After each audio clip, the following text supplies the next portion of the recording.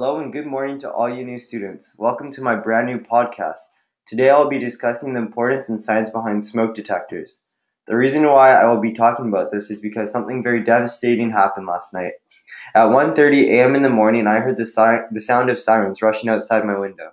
Then I quickly ran downstairs to turn on the news, and there I saw a live fire happening on TV.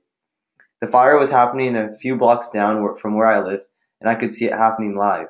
Luckily, everyone got out safe thanks to the smoke detectors. However, many lost their homes. Moving on, the reason everyone got out safely and efficiently was because of these devices called smoke detectors. But what is a smoke detector? A smoke detector is a device placed on the ceiling of a house or apartment that makes a loud siren sound when it detects smoke. Okay, but how does it work? First of all, the smoke detector consists of a positive electrode, negative electrode, a radiation source, and a current detector. What is the radiation source in the smoke detector? The radiation source is an isotope called americium-241. Oh yeah, I learned about that isotope in class last year. The symbol is Am. Very good, Kian.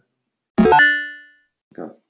Well, now that I know what the radiation source is, can you tell me how it works in a smoke detector? The smoke detector has a current detector that detects when there's a current flowing through.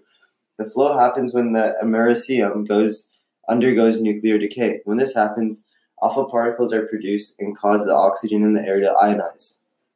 The positive charged particles move to the negative electrode, and the negative particles move to the positive electrode, which causes a current between the electrodes.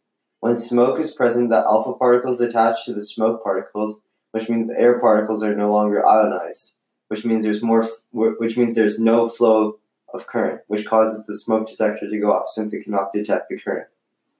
Very interesting. I noticed you talked about decay. What type of decay does americium go through again? Americium goes through alpha decay. Oh yeah, I learned about that last year as well. I think I may have written it in my notes here somewhere.